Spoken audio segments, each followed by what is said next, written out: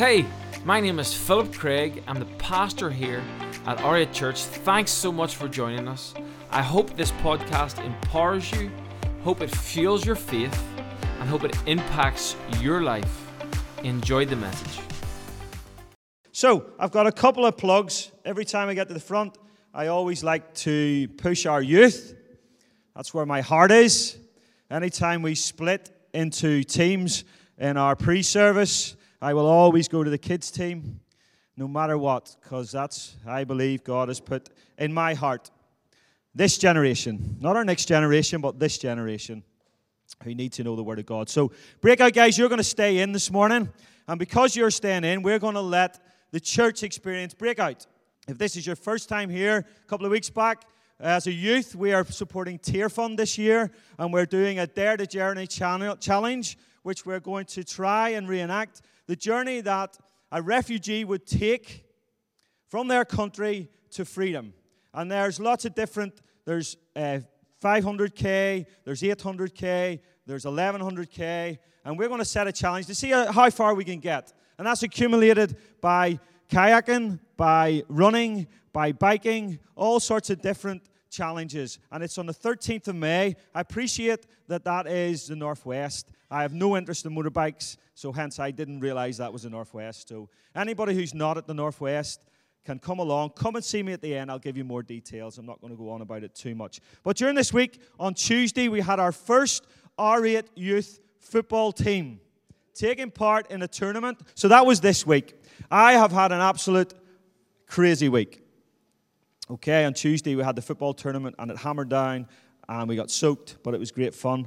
It took most of the day. I then went to work up at my sister's, doing 12-hour days, trying to fit 3 days of work into 1.5.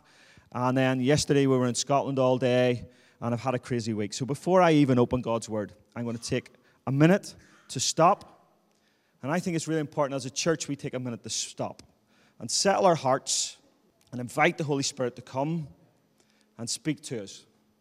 Because that's what God's Word is about. It's stopping the busyness.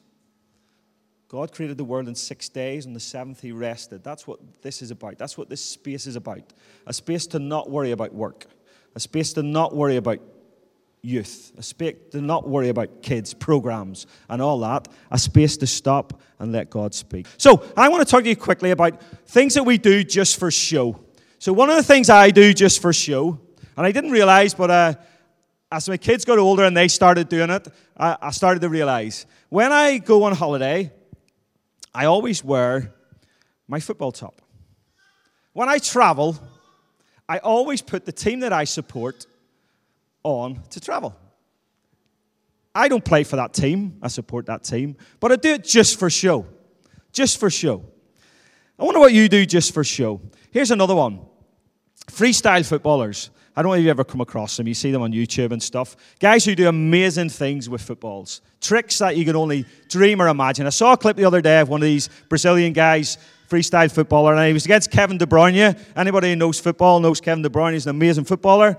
And the idea was to try and get the ball through his legs, to nutmeg him, try and get the ball through his legs. And this freestyle footballer had all the tricks in the world, and he got it through Kevin's legs, okay?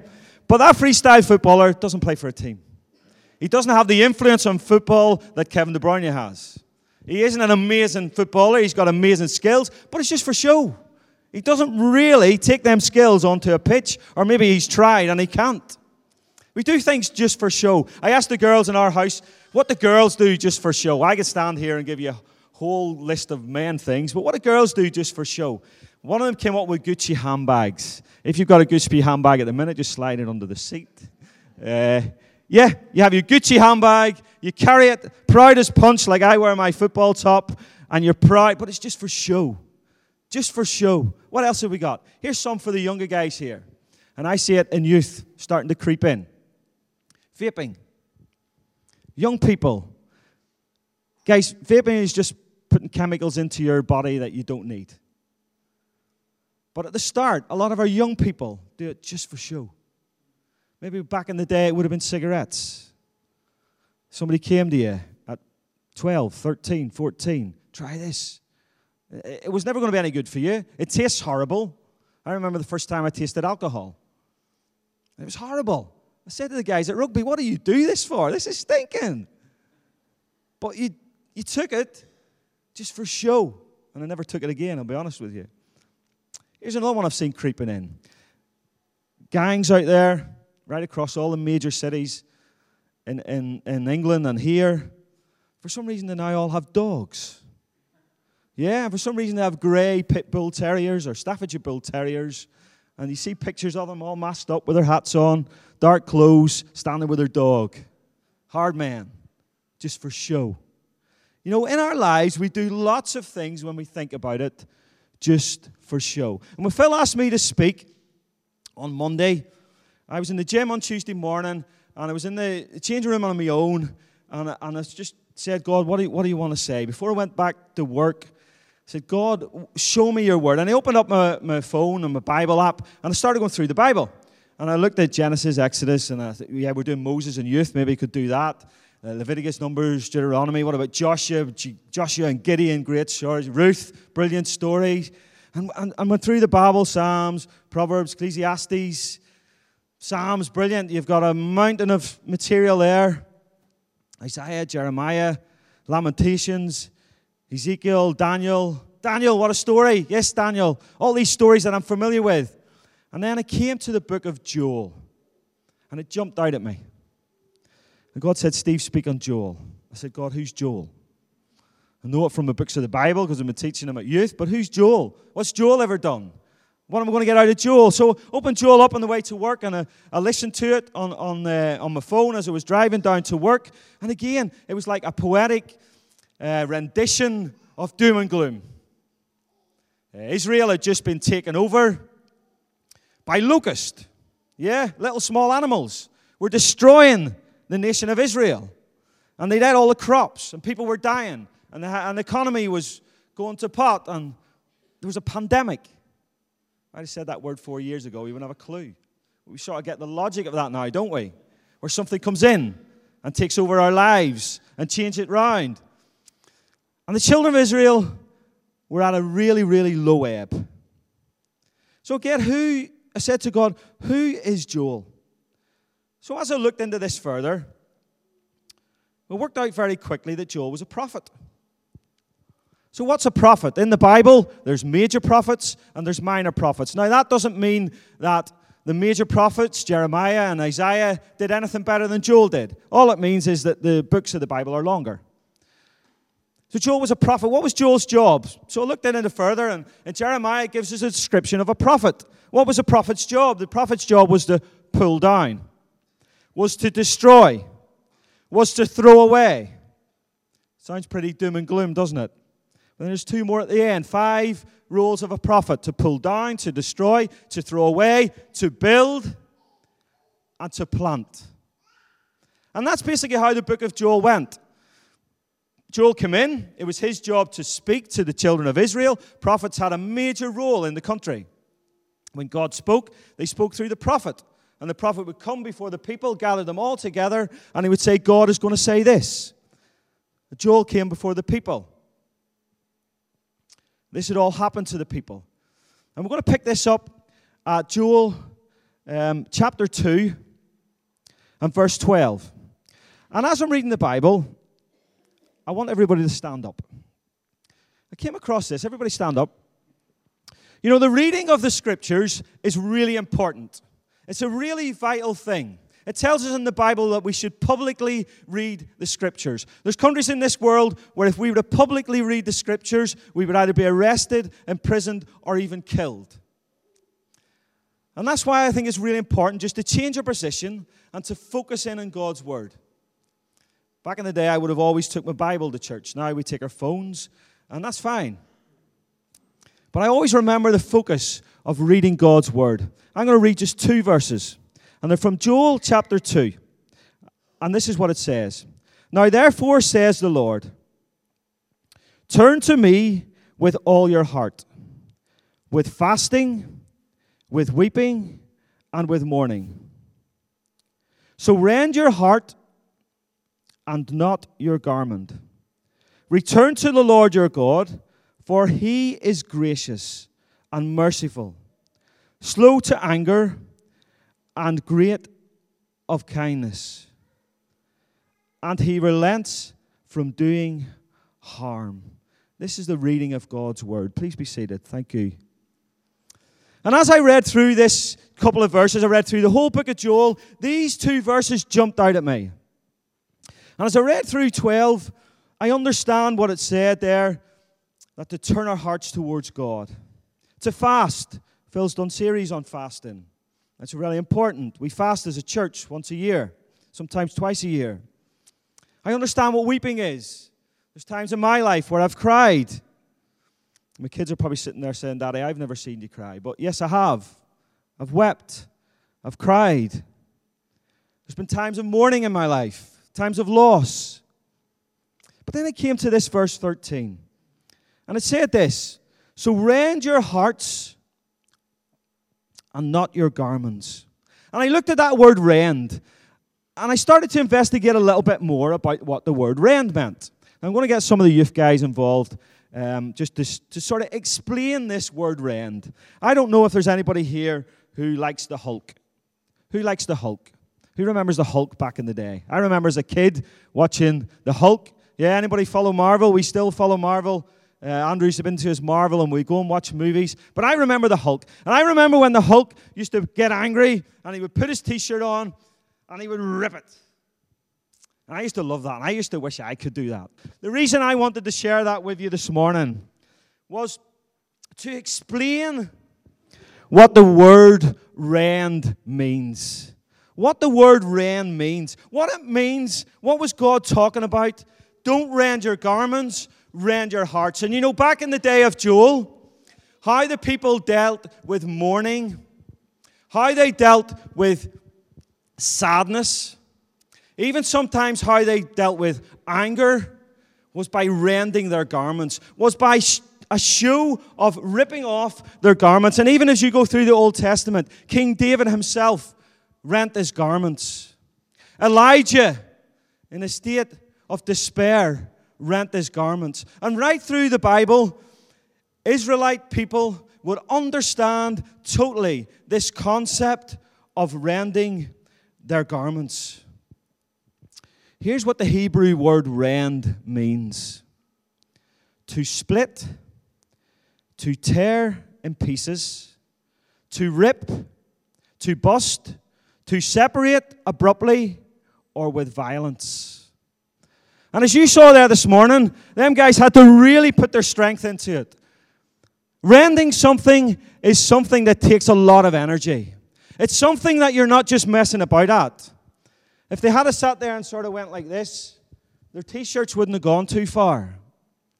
And as Joel stood before the children of Israel, who had disobeyed God in so many ways, who had turned their face from God, the word of God came to them, and it was this. Now therefore, says the Lord, turn to me with all your heart, with fasting, with weeping, and with mourning. So rend your heart and not your garments. I don't want you anymore to do things for show. I don't want you anymore just to do it because the rules say you do it. We're all very good at that, aren't we? Just doing it because we have to do it. God says, I want you to rend your heart. What does it mean? What is God saying here? To rend your heart. You know, we sing a song in church here sometimes. It's called Hosanna. And in the bridge of that song, here's what the words are. Heal my heart and make it clean. Open my eyes to the things unseen. Show me how to love like you've loved me. Break my heart for what breaks yours. You know, we just sing them words. I wonder if we really understand them. I wonder if you've really come to God and said, God, break my heart for what breaks yours. What breaks God's heart? The protection of the unborn child. In Jeremiah and in Psalms, it's clear. It says that God created us in our womb and that we should protect that child. In Exodus, it clearly says, anyone who hurts or damages the unborn child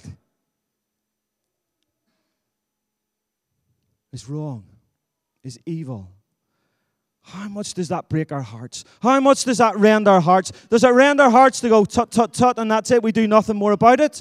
I wonder how much do we do to protect the unborn child, to protect those kids, the orphan and the widow. In James it clearly says we should look after the orphans and the widows, those children who have nobodies, those parents who have nobody to help them. We're meant to be there. We're meant to help them. Romans 12:20 says we should feed the hungry. Does it really break our hearts that there's people out there starving? Do we do anything about it? Do we just say, yeah, that's bad, I can't do anything? Or do we rend our hearts? Do we do what that song says? Lord, break my heart for what breaks yours. For foreigners, or aliens it sometimes says in the Bible. It means that word foreigners, for people who have come into our country. What a great example this morning. Phil is raised.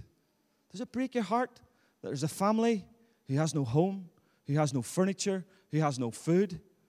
Does that affect you? Or do we just bull on with life? I'm too busy. I've got this. I've got that. I've got my own family to look after. I've got to keep myself right. And you have. But how much do we rend our hearts? How much does our heart break for what breaks God's heart? What about the persecuted church? What about those brothers and sisters who are across the world at the minute, whose lives are in fret? Who wake up in the morning and not knowing what to do? I follow an organization called Open Doors. And each morning I use this little prayer card. And I'm going to read this morning's for you.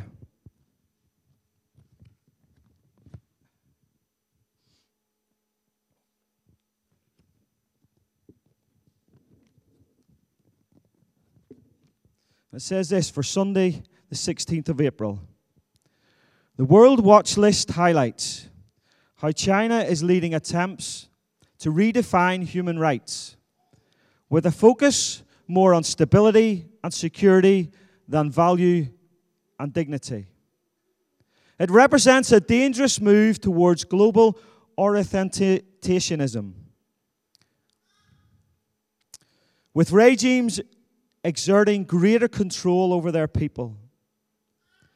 Pray that these plans will be frustrated. China, a huge influence in this world. They're now saying, human rights, we'll decide what human rights are. We'll decide what you can read and what you can't read. We'll decide whether you can go to church or where you can't go to church. And it's not just China, it's right across the world. And this is affecting our brothers and sisters who love God, whose heart breaks like God's heart breaks. Does that affect you this morning? Do you sit there and go, whatever. I'm here. I'm doing a little bit. I'm helping in creche. I'm on team. I help at youth. I run a soup kitchen. Yes, all them things are brilliant. But does it really rend your heart? Does it really break your heart to the point where you want to do something about it? To the point where you want to split and tear in pieces, to bust, to separate, to brutally with violence? Now, I'm not saying we're creating violence, no. But what I'm saying, does it grab your heart? Does it affect you in any way? What is Joel saying to the people this morning? And to you this morning? What's God saying to you through these verses? He's saying, what you do for show doesn't count. I want you to rend your hearts. I want you to turn towards God. I want you to change your attitude. You know what else breaks God's heart? You know what else breaks God's heart? Is our sin. The things we do on a daily basis and keep doing and don't really try and change, you know, that breaks God's heart. We've just had Easter. And we've learned all about what Jesus did for us on that cross. Those nails he took to take the punishment for our sins. Yet so many people, and sometimes myself too, well, it doesn't really matter. Jesus died on the cross for my sin. I don't really need to have to change my ways. I'll try, but if I get it wrong, whatever. Jesus has forgiven me. God's grace covers me. And it does. And don't get me wrong, that grace is powerful. But I wonder, does it break your heart when you keep doing that wrong thing over and over and over again? You know, if it did, you'd do something about it. We have to train our brain. Our natural instinct is to say, somebody hurts me, I'm going to hurt them. Our natural instinct is to say, somebody lets me down, well, that's it, I've had enough with you. Our natural instinct, oh, I've helped you 3 or 4 times, and you don't even say thank you, is to say, forget it. Isn't it? That's our natural instinct. But folks, if our heart's rended, if our heart is changed, really changed, we have to fight that. We have to fight that natural instinct. We have to say, no, I'm going to keep giving, and I'm going to keep giving, and I'm going to keep giving. Why? Because Jesus gave everything for me. Because Jesus gave everything. And folks, it's hard. Anybody who does CrossFit will realize it's tiring. It's difficult. But eventually you get to that point where you can take that bar off the floor. You can throw it above your head. Because you've trained your brain to say, this is okay. And you know, we need to do that with our sinful nature. We need to say no. You know, this came to me as I was preparing this. No doesn't have to be a negative. Okay? I brought 4 kids up, still am, trying my hardest. I used to say to them, don't say no. The first word they would learn was no. Go and do this. No. No, Daddy. No, Daddy. Still get it sometimes. No, Daddy. How many parents here have heard that? No, Daddy. You know, no doesn't have to be a negative. Sometimes it's good to say no. I'm not going to watch that movie. I'm not going to watch that Netflix series. The football match yesterday, and I was talking to a fella never met before in my life, and I was asking him about Sky TV. He had Sky TV and stuff, and he says, oh, I've got this dongle, he says. 50 quid it cost me. Everything on TV, I get it. For 50 quid, and that's it. I said, oh, okay. And he went on and on, to the point he was getting his phone out, and he said, look, I'll send you this message, I'll send you this.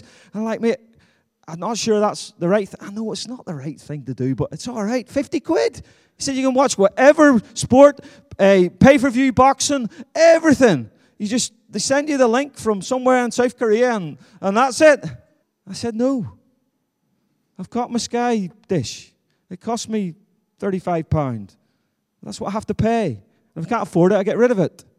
I don't want your £50 dongle, whatever it is. You know, we have to, and it's hard. It's tempting. I love sport. I'd love to watch whatever I like. But sometimes we have to say no. No does not have to be a negative. And when your heart is rendered towards God, no becomes a little bit easier. I find it difficult. Anybody who's self-employed here will know this time of year is where you put your accounts in. So I've had to gather up all my accounts from through the year, and I was sharing this with Kathy the other day, and she was laughing. And I did quite a big job back in April of last year, which falls into this year's accounts. And I hadn't wrote it in my book. And I thought, I'll just leave it, all right. Nobody will ever know. Be fine. And I just left it, wrote all my accounts out, and did it, and about to fire them in. And this was on my mind, and it was on my mind, and it was eating away at me. And I said, look, Lord, I'll never find the receipts for it. I'm never going to be able to work out what it was. I know it was this and that. And God said, you've got a mobile phone. You've got a banking app. You can go back to 2001. Well, maybe not that far back. And it'll tell you exactly what's come into your account and what's gone out. Okay, Lord, okay, I'll go and try and find it. If I don't find it, we'll just leave it. We'll find it. He says, so I started looking through for receipts, and there are these 2 receipts popped out for the exact. And guys, I could have just left it. But no, it was wrong. And we have to train our brain to say, no, that is wrong. That is not how God wants me to live. He does not want me to honk the horn and shout violently out the window at somebody because they've just cut me up. And that's hard, I understand. He wants us to be different. He wants us to train our brains to say no. Guys, we don't have to do this alone. This is the great thing about this, and I'm bringing this round to a close now. We don't have to do this. And why do we not have to do this alone? And I came across this passage in preparing this. And I'm going to jump forward to Matthew 27. Matthew 27:51. And there's another time in the Bible where the word rend or rent comes up. And it's a powerful verse. And you know, the rending of garments was done back in Israel as a sign of grief. And I only discovered this week, and I've heard this preached on loads of times. I only discovered this week. Now, one thing I would say to you, and I found this out only yesterday. I would follow a lot of preachers online and YouTube, and I would watch them and listen to them and listen to what they have to say. Guys, whatever I say at the front, whatever Phil says at the front, test it from God's word. Okay? Go back to God's word. Because I watched 3 different commentaries on this verse in Matthew. Okay? And the 3 different commentaries explained that back in the day, God had a tabernacle, and there was the Holy of Holies, and you could only go in there once a year. That was the only way we could get towards God. And you had to do this, this, and this to get in there.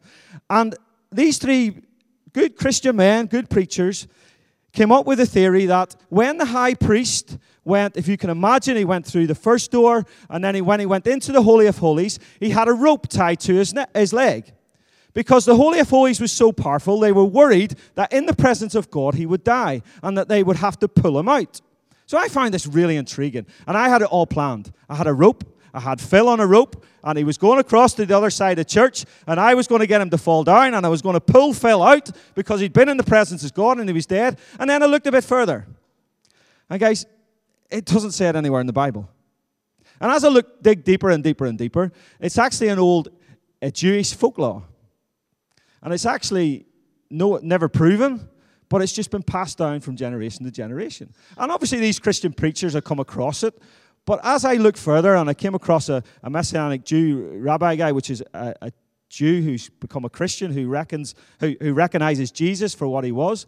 And he looked into it deeper, and he said, look, it doesn't say anywhere in the Bible. So the reason I've thrown that in there is because whatever is said at the front here, whatever you listen to, test it in God's word.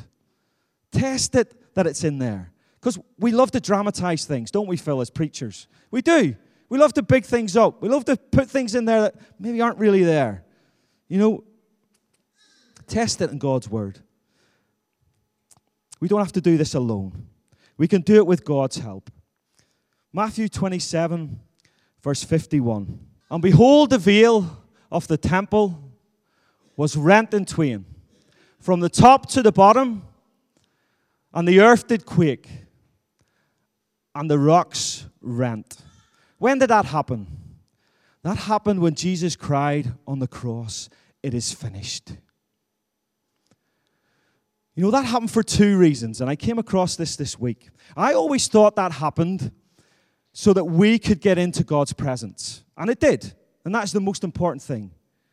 But you know, that happened because God the Father was mourning. Violently mourning the death of his Son. I have a son. And if my son died, I know I would violently mourn.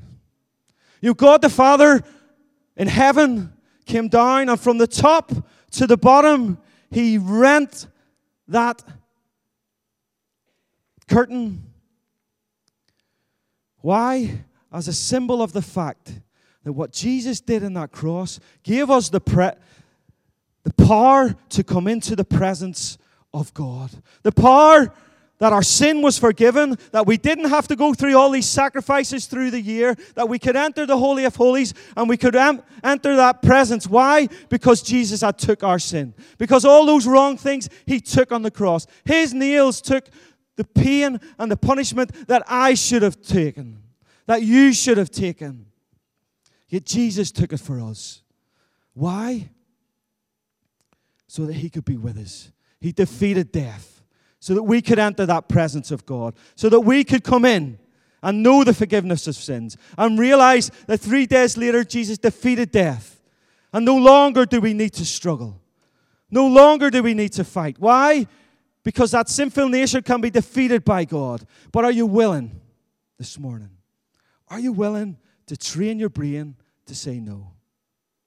Are you going to go out those doors having been in the presence of God and it not affect you at all? God says, I don't want you to rend your garments anymore. I don't want you to go for show anymore. I don't want you just to turn up to R8, raise your hands, sing your songs, and go on home. All great things to do.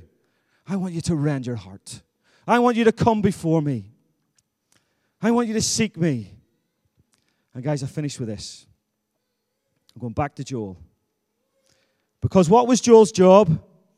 What was Joel's job as a prophet? He was to tear down. He was to say, what you're doing is wrong. Stop what you're doing. Throw it away. Start again. What was his last 2 points? It was to build up. When we rend our hearts, when we come before God and say sorry for those wrong things we've done, when we change that sinful nature, God moves in. And listen to this, and it's titled, God's Spirit Poured Out. And it shall come to pass. What does that mean? This will happen after you've done this. That I will pour out my Spirit on all flesh. Your sons and your daughters shall prophesy. Your old men shall dream dreams. Your young men shall see visions. And also on my maidservants I will pour out my Spirit in those days. And I will show wonders in the heavens and on the earth. Oh Lord, I just pray for Ariat that we would see wonders. Guys, we're on the edge. We need to take this to the next level. We need to realize that God is a supernatural God who can do wonders, who can do powerful things. And when God's Spirit falls, when He convicts you of things that are wrong and you change them, His Spirit moves. This morning, Claire was sharing with us in ESPN. And I don't think she realized how significant it is. But she was sharing us some art. My wife, Kathy, does prophetic art. God shows her visions, and she draws them. I don't know if Claire's in now, but Claire, that's what that is. What you did this morning was prophetic art. God showed you a vision, you drew it, and God spoke to you. It's prophecy. It's the Lord, it's the Spirit, it's moving in your life, and you're willing to say, yes, Lord, I'm going to sit here. I'm going to spend hours drawing. And comes up with what was a masterpiece. And she played it down this morning. I don't think she realizes how important that is. You know, folks, I'm going to read this verse again, and then I'm going to sit down. The worship team are going to sing a song. And I want to create space. I want to create space for God's Spirit to come on your life. To maybe bring something into your mind. To bring that person that you have to forgive. To bring that person that you have to help. To rend your heart violently. To the point where you leave this room saying, I'm going to do something about this. And when you do, this is what happens. And it shall come to pass afterward that I will pour out my Spirit on all flesh. Oh, I pray this for my son and my daughters. That your sons and daughters shall prophesy. Oh, I pray this for my dad. That your old men shall dream dreams. I pray this for the young men and women in our youth. That your young men and that your young women shall see visions. I pray this for my co-workers. That my maidservants and my manservants, I will pour out my Spirit on them. Folks, I want you just for a few minutes. Search your heart and let God move. Hope you enjoyed the podcast today. I hope it encouraged you. There's a few things I'd love you to do. I'd love you to subscribe to our YouTube, iTunes, or Spotify account. This is so you can keep up with our most recent material and messages. If this ministry has impacted your life and you'd love to help us reach others, you can do that right now by going to ariatchurch.org and giving now. Cannot wait to see you next week on the Ariat Church podcast.